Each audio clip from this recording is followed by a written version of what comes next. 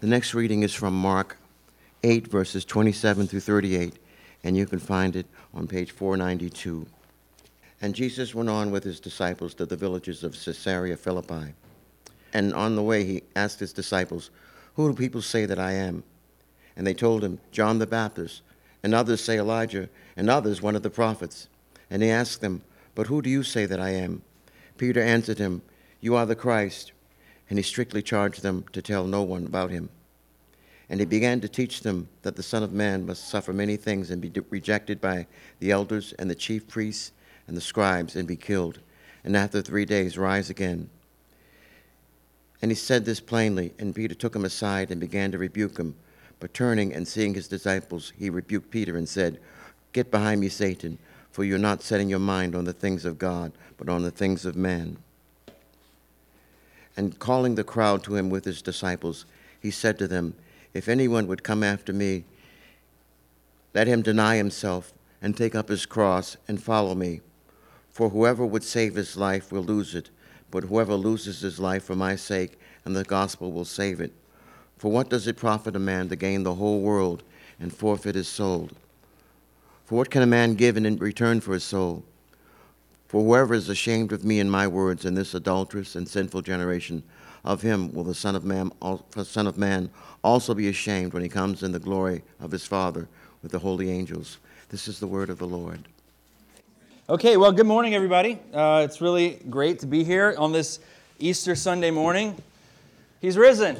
He's risen indeed. This is the Sunday. This is what it's all about. This is why we're here. And usually on a Sunday like this, we preach off of one of the resurrection passages. I think it was maybe appropriate when Manny was uncertain whether we were on the right passage or not. But the truth is, we have been working specifically to get to this passage for Easter Sunday. We have been preaching for 14 weeks through the Gospel of Mark just so that we could be here on Easter Sunday morning. And the reason is because this passage has everything. The whole book of Mark that we've been studying up till this point has been asking this one question. It's been asking the question, who is Jesus? And if you've been with us over those weeks, you've heard that there's lots of different suggestions. There's some people who have ideas about that, maybe a few people who even seem to be on to him a bit. But up until now, it's still been a veiled answer. Nobody knows exactly who Jesus is until this moment. Until this moment in verse 29 when Peter says, "You are the Christ." But just as soon as he says it, the disciples start to realize that they have absolutely no idea what that means. And that's what I want us to think about this morning. I want us to think about how the disciples who walked alongside of Jesus, we are underneath a gym, if you guys don't know that. The disciples who walked alongside of Jesus, the disciples who saw everything that he did, could still at this point not be certain of who he was. I think that gives us the opportunity to ask those same questions. No matter how much or how little you've been around the church, I think it's fair to ask the question, do we really know who Jesus is? Do we really know what Christianity is all about? And I think these verses lay out the heart of the Christian faith pretty well. If we can get our minds around these verses, if we can get our minds around what Mark is trying to tell us here, honestly, it really could change our lives. And so that's what I want us to do. I want us to look at these 11 verses and see 3 things that make up the core of the gospel message. 3 things that make up the core of the gospel message. And those things are the shock of Jesus' true identity, the way to find our identity, and the power that makes it possible. So the shock of Jesus' identity, the way to find our identity, and then the power that makes it possible. So let's talk about Jesus' identity first. This passage, it begins with the guys heading to Caesarea Philippi. And that was a very intentional choice on Jesus' part. This was a town that for generations had been known for its worship of the god Baal. But then, under the Roman Empire, it changed to be a a place that worshiped Pan and kind of all of the gods. And then finally, within the last decade or so, Herod the Great had built a statue there regarding the greatness of the emperor, the lordship of Caesar. So they were worshiping Caesar as God. Now imagine for a second if we all got in the bus today and we drove down to Plymouth and we stood next to Plymouth Rock and I said, all right, we're going to talk about where our church plant fits in the history of our city. You would be thinking differently, right? Well, Jesus, he brings them to this place where gods and kings have been worshipped for generations, and he asks, who do people say that I am? And so they answer. Some say John the Baptist. Others say Elijah. And others, one of the prophets. But he asked them, who do you say that I am? And Peter answered, you are the Christ. You are the Christ. What does that mean, though? Maybe, I don't know, if this is your once every year trip to church on Sunday, I want to let you know Christ is not Jesus' last name. Christ is an official title. Christ is actually the Greek version of a Hebrew word, Messiah, that means anointed one. The Messiah in the Old Testament was this figure that had been prophesied about for generations. It was the one that all of God's people, the people of Israel, had been looking forward to. The one, maybe those verses that many of us are familiar with in Isaiah, where he says, wonderful counselor, almighty God, everlasting Father, Prince of Peace, the government shall rest upon his shoulders. The Messiah was this king who they had all been expecting, who would come and who would set everything right, who would make everything back to the way it's supposed to be, who would free the Israelites from their oppressors, and who would bring in this new government and this new reign of righteousness and justice and peace and holiness. And so I can only imagine how Peter felt right here when he says, you are the Christ, and Jesus doesn't deny it. That moment, it was an affirmation of all of his deepest dreams. At that moment, he was figuring out that Jesus was the guy who he had been dreaming about coming since he was a child, and here Peter was at his right hand. Here Peter was in his inner circle. I'm sure that he was thrilled. I'm sure he was overcome by the joy of it all. Until Jesus drops the bomb, right? And then it says, and immediately, right after that, he began to teach them that the Son of Man must suffer many things and be rejected by the elders and the chief priests and the scribes and be killed, and after 3 days rise again. And he said this plainly. And Peter took him aside and he began to rebuke him. But turning and seeing his disciples, he rebuked Peter and said, get behind me, Satan, for you are not setting your mind on the things of God, but on the things of man. The emotional swing here is almost comical, right? Peter says, you are the Christ. You are the one that we've all been expecting. You're the one that I've been waiting for. You are the most powerful king the earth has ever seen. And I rebuke you. It doesn't make any sense, right? But I think this is also one of those great signs of why we can trust the Scriptures. This is, we've seen this over and over again in Mark, that these are believable accounts, right? If you're going to make up a story about your leaders, you don't want them to look this dumb. But Peter always looks like a fool because this is the way it happened. This is the way it went down. Peter was upset. And here's why. Because what Jesus was saying was horrifying. What Jesus told Peter in that moment was inconceivable. The Messiah can't die. The Messiah is destined for the throne, not the cross. It's kind of hard to get our minds around it, right? We've heard this story now for our entire lives. But I want to try to help you think about the way Mark's readers would have heard this story for the first time. The way they would have seen that it was a complete and utter paradox that these guys would claim that Jesus was the Christ, and also that he had been crucified. Crucifixion was like nothing that we have today. Not because of the pain or the gore or any of that stuff. It was a death that was shameful. It was a death that the Old Testament said brought a curse upon the person who died that way. It was a death of complete humiliation.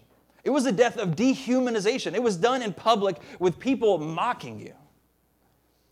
It was certainly not the death of a king. Think about the way that some of our famous martyrs died. Think about the way famous people die, right? This is not how it happens. This is not Braveheart being stretched out while the crowd is waiting for him to tell them something, while they're begging for mercy for him. No, it says that Jesus tells them that he's going to be condemned by the priests.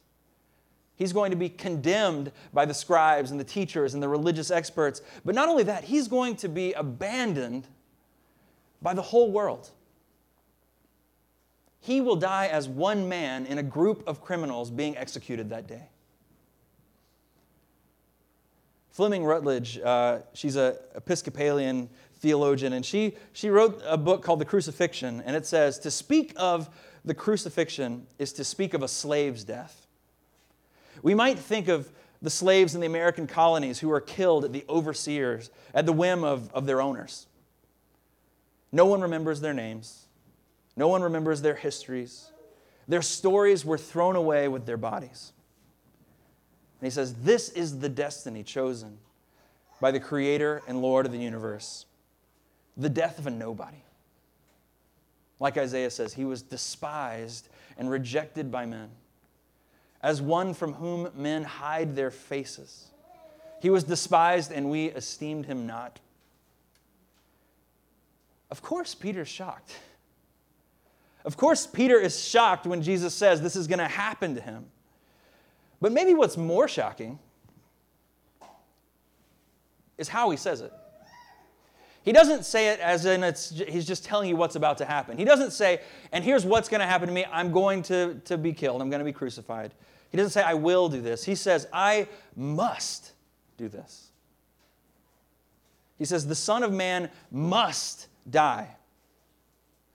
And in fact, for Peter to suggest anything different is to voice the very words of Satan himself. This is the strongest rebuke that Jesus will ever give his disciples. Get behind me, Satan.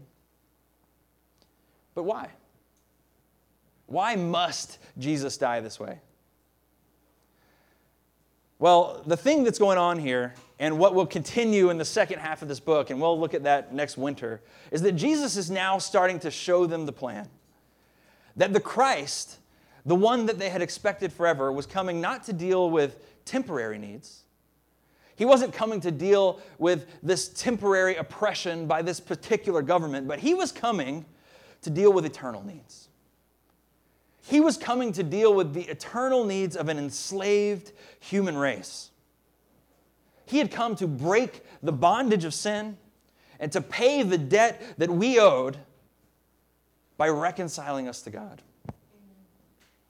Chad, a few weeks ago when he was preaching, he mentioned this, but he pointed out the principle that we all understand, that there can be no forgiveness without a cost. Forgiveness always has a cost, right? When I was in high school, I was hanging out with my buddies, and we were in the driveway, and I wanted to dunk the basketball, but, I mean, look at me. I can't dunk a basketball. So I decided that the next best thing would be to climb up on the bumper of my mom's car and grab onto the rim. It's pretty much the same, right? And so I'm hanging on the rim, and I realized at that point that this basketball hoop had been there for 15 years in the soggy ground, and I pulled it down on top of my mom's car. Her 3-week-old car, as a matter of fact. And the dent didn't just dent the door or something, it actually dented the frame. I was a big kid.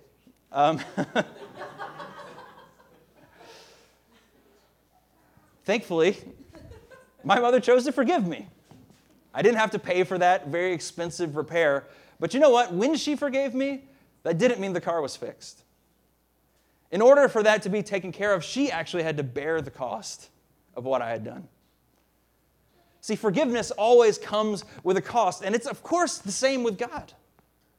For God to forgive our sins means that He has to bear the cost Himself, and that's what the cross is about. On the cross, this innocent Messiah took on the cost of the world's sin. Because you and I live our lives apart from God, because we live our lives rejecting Him and in rebellion against Him, Jesus had to be condemned. Jesus had to be condemned for our sins. Rutledge says that He was rendered helpless and powerless. He was stripped of His humanity.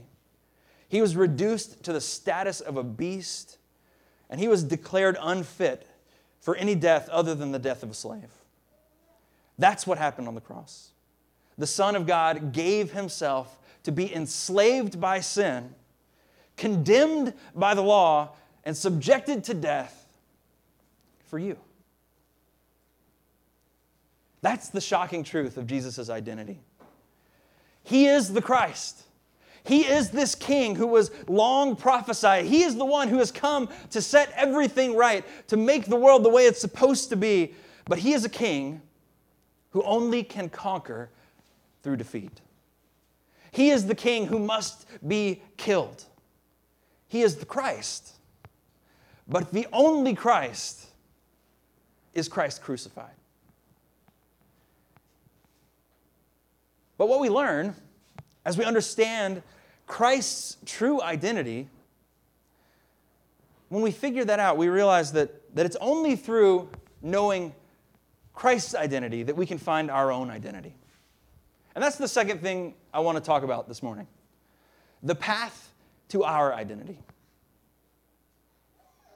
There's a couple different narratives here. If you want to find out, how to find yourself, if you want to ask somebody who they are and find out the answer that they give you, there's a few different schools of thought, right?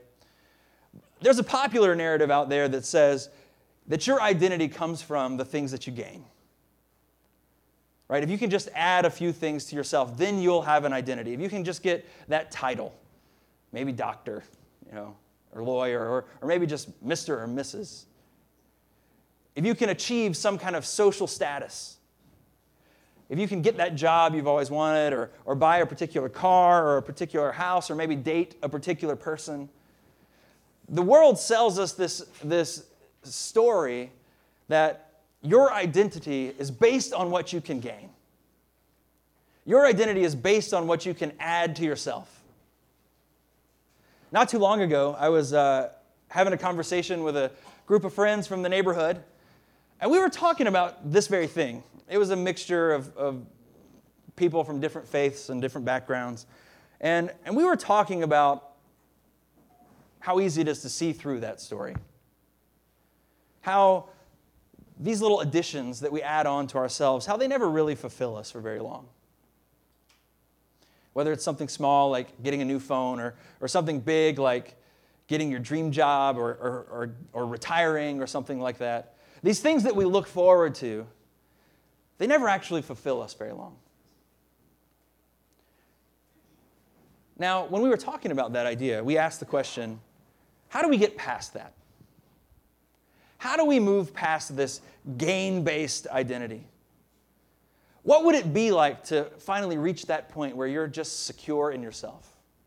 Where you know you don't need anything else? And the answer that this group came up with was, they said, that's what self-actualization is, right? We need to be self-actualized.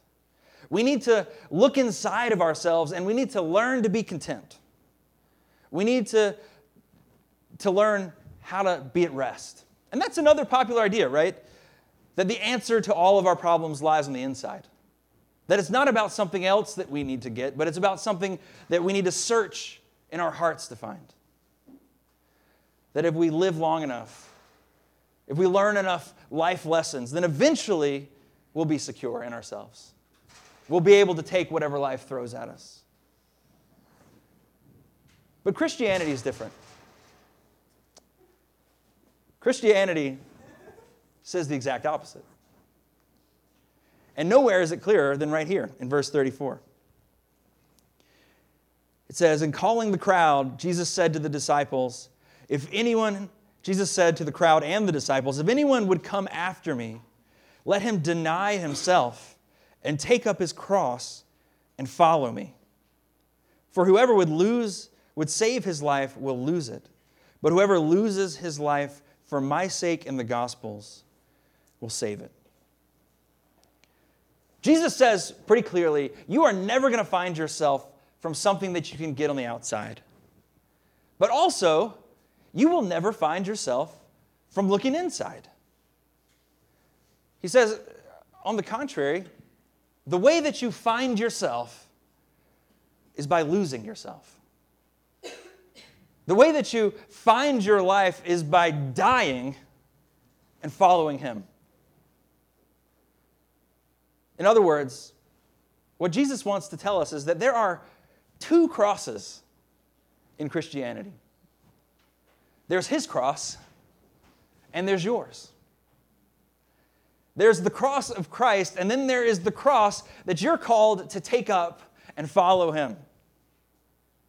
Jesus says everyone who follows Him must take up the cross. Now, I'm a Southerner. I try to hide it a lot of the times, but it's true. I am. I'm from the South. And this is something that in the South, it's a phrase that gets thrown around. I haven't heard it as much here, but this idea of my cross to bear. You know, we've taken this phrase and we've robbed it of a lot of its power, right? People say, oh, that's just my cross to bear about anything, right? The pants at Old Navy just don't fit me right. It's just my cross to bear. When Jesus said, take up your cross and follow me, I just want to let you know, this was not a metaphor. The cross didn't mean anything other than the cross. Remember that brutal description of what a crucifixion was like? That's what Jesus was saying. He says, the call to follow me is a call to come and die. To follow God's desire for your life instead of your own. To follow Jesus into a life that might involve pain, that might involve failure and misery and anonymity and maybe even death. Now, again, if this is your first time at church in a while, I know what you're thinking. Where do I sign up? That sounds great. Christianity sounds wonderful. No, why would anyone do this? Why would anyone respond to this call? Why would you want to sign up for this if this is the offer that Christ is making? Well, it's because of the promise that's attached, right? He says, whoever loses his life for my sake and the gospel's will save it. And that word life, the Greek word under there is the word psyche. It could also be translated as soul. But really, I think the best sense of it is it's your whole self. It's what we've been talking about. It's yourself, your being, everything about you. Jesus is saying that one thing that you're always searching for, finding yourself, is actually out there. That there is a way to find yourself. But you're never going to find it in the places where you normally look. He says you're not going to find yourself through the little things in this world. You're not going to find yourself through that title or through the approval of others or through the respect of your community. Those things can't give you life. In fact, if you really start to pursue anything in this world, what you find out is that it does the opposite. It only takes away life. Do you know what I mean? Say there's something that you really want and you finally get it. And then you realize, well, this isn't enough. It may satisfy you for a little while, but eventually it fades. Or, on the other hand, say there's something that you desperately want, desperately need, and you don't get it. What happens? Well, it starts to control you. It starts to fill your life with anxiety and fear. It keeps you awake at night. You find yourself taking advantage of people that you care about to get it. But even then, it never fulfills you. It only rules you. You see, folks, Jesus wants us to recognize that the thing our heart is really longing for cannot be found on this earth. Amen. It's not hidden deep down inside of you somewhere. What your heart really wants is God Himself. Amen. Your true identity is that you belong to God. And knowing Him, being in relationship with Him, is the only way to find yourself. So the invitation of Christ, the invitation of the gospel, in a sense, is give up. Give up on those things. Give up on those things that you know won't satisfy you and will never last. Lose your life so that you can finally find out who you really are.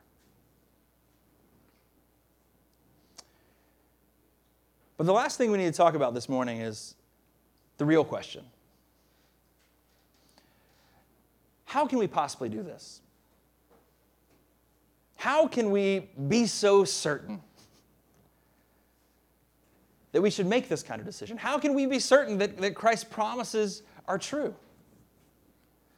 Well, I think what is hidden in this passage and what we're talking about today is the power that makes this all possible. There is this power that lets us know that if we do this most radical thing, if we reorient our lives towards Jesus, and if we follow His desires instead of our own, that it will be okay. And that's what this whole Easter thing is all about. See, Jesus in verse 31, when Jesus is talking about His fate, He says that He's going to be rejected. And He's going to be killed. But then He says, after 3 days, He will rise again. The resurrection is what He's talking about. This thing that we celebrate today on Easter, the cross, is the hope of our faith. The resurrection is the thing that allows us to focus on the cross. The resurrection is the moment that proved the truth of all the stuff that Christ was saying here. The resurrection was the moment that God showed that Jesus had, in fact, defeated the power of death once and for all. It was the moment that proved that the work of salvation had been finished through Christ's work on the cross. The resurrection, when Jesus again had life in His body, was the moment that proved that everyone who looks to Him for life would have it. In other words, it's only because of that, only because after 3 days He rose, that we can actually respond to this call to follow. You see, the resurrection is proof that when Jesus took the cross and died, now we can take the cross and live. And maybe you say, well, I don't know that happened. I'm not so sure about the resurrection. And I don't blame you, right? Fair enough. The resurrection is a pretty tough thing to believe. People don't come back from the dead. It's been several thousand years. Our society is far more advanced scientifically and medically, and still being dead is something you don't recover from. I get it. I get your skepticism. But for today, let me just ask the question, what if it did happen? What if someone did rise from the dead? What if, as Paul wrote just a couple decades later, that Christ died in accordance with the Scriptures? That He died for our sins, that He was buried, that He was raised on the third day in accordance with the Scriptures, and that He appeared to Peter, and then to the 12, and then to more than 500 brothers at one time, most of whom are still alive. Now, not now, but were then still alive. He said you could go talk to them about it. What if that really happened? What if 2,000 years ago, Jesus Christ really did rise from the dead? Well, here's what we know from history. We know that whatever happened in that moment, whatever happened on that day, all of a sudden, these men who could not fathom that Christ would go to the cross were willing to die proclaiming that message. We know 2,000 years later that this moment has forever split history in half. That ever since then, every time you write the date on a piece of paper, people are remembering when Christ came. We know that today, thousands of years later, there are billions of people on this globe who still claim to have their lives transformed by this resurrected man. People don't rise from the dead. But if they did, I can't show you a video. I can't show you what it was like that next morning. But you know, what I can show you is the church. I can show you this people that have been called by Christ's name, who the Scripture tells are the hands and feet of Jesus. They're the body of Christ. And if you doubt, I just invite you to come back next week. Come back again and get to know these people and fellowship with them and relate to them and see this community that Christ Himself has built. But even more than that, I just want to let the Spirit speak. The Holy Spirit, who is living and active in His church and through His Word, and just tell you one more time, here's what all this stuff means. Plain and simple. On the cross, Jesus endured this ultimate humiliation and shame. And it wasn't simply because He died. And it wasn't simply because crucifixion is a bad way to go. But it was the ultimate moment of humiliation and shame because in that moment He was bearing all of the world's guilt and sin. He became sin for you. He died. And on the third day He rose again. And the invitation now to you, the invitation to us is that all who repent, everyone who repents of living for the little things in this world, living lives defined by our own self-interest, everyone who repents and turns to Him, everyone who chooses to follow Him will find life. We will find welcome in the presence of God for all eternity. When we repent and look to Jesus in the same way that Jesus took our sins on the cross, Scripture tells us we get His righteousness. We get His perfect record and His perfect standing before the Lord. And that means our lives are no longer defined by what we do. If we now have Christ's record as our own, our lives are no longer defined by what we do, what we gain, what we amass, the titles that we get, or the goals that we fail to achieve. In fact, it means we're free from them. Those things don't have power over us anymore. What would that be like? What would it be like for you to be able to look at all the good things that you have in your life and to say, you're good things, but you're not my greatest thing. You're good things, but you don't control me, and if I lose you, I'll be okay. What would it mean to look at the struggles and the hardship and the difficulties in your life and say, this is hard, but this is not the end. This struggle does not control me. This struggle does not have power over me because I am not defined by what's going on in my life. I'm defined by Him, the resurrected Son of God. His life is my life. Folks, the resurrection, it means that no matter what suffering and hardship God may call you to, whatever it may mean for you to take up that cross and follow Him, you can be certain that there will be resurrection on the other side of it. And so if you long for that kind of freedom, if you long for an identity, to finally know who you are, then come and die. Come to Christ. Come to Christ crucified. Let's pray. Father, we are grateful for the promises that you give us in your word. Father, we're grateful that you've shown us here what it meant for you to save us. And Lord, we can spend our whole lives trying to mine the depths, to understand what this means. But at the very least this morning, Lord, I pray that we would hear it. I pray, Lord, that you would open our ears to hear the good news of the gospel. And Lord, for those who are here this morning who may not yet believe that, I pray, God, that you would speak to them. I pray, God, that you would give them the courage and the boldness to share where they are with someone else. And Father, I pray for us weak and wounded sinners in this room who have fallen victims to the lies and have been tricked into believing things that just aren't true. Lord, would you call us back to yourself this morning? Would you take your place as the king of our lives? Father, would you define us? We pray in Christ's name. Amen.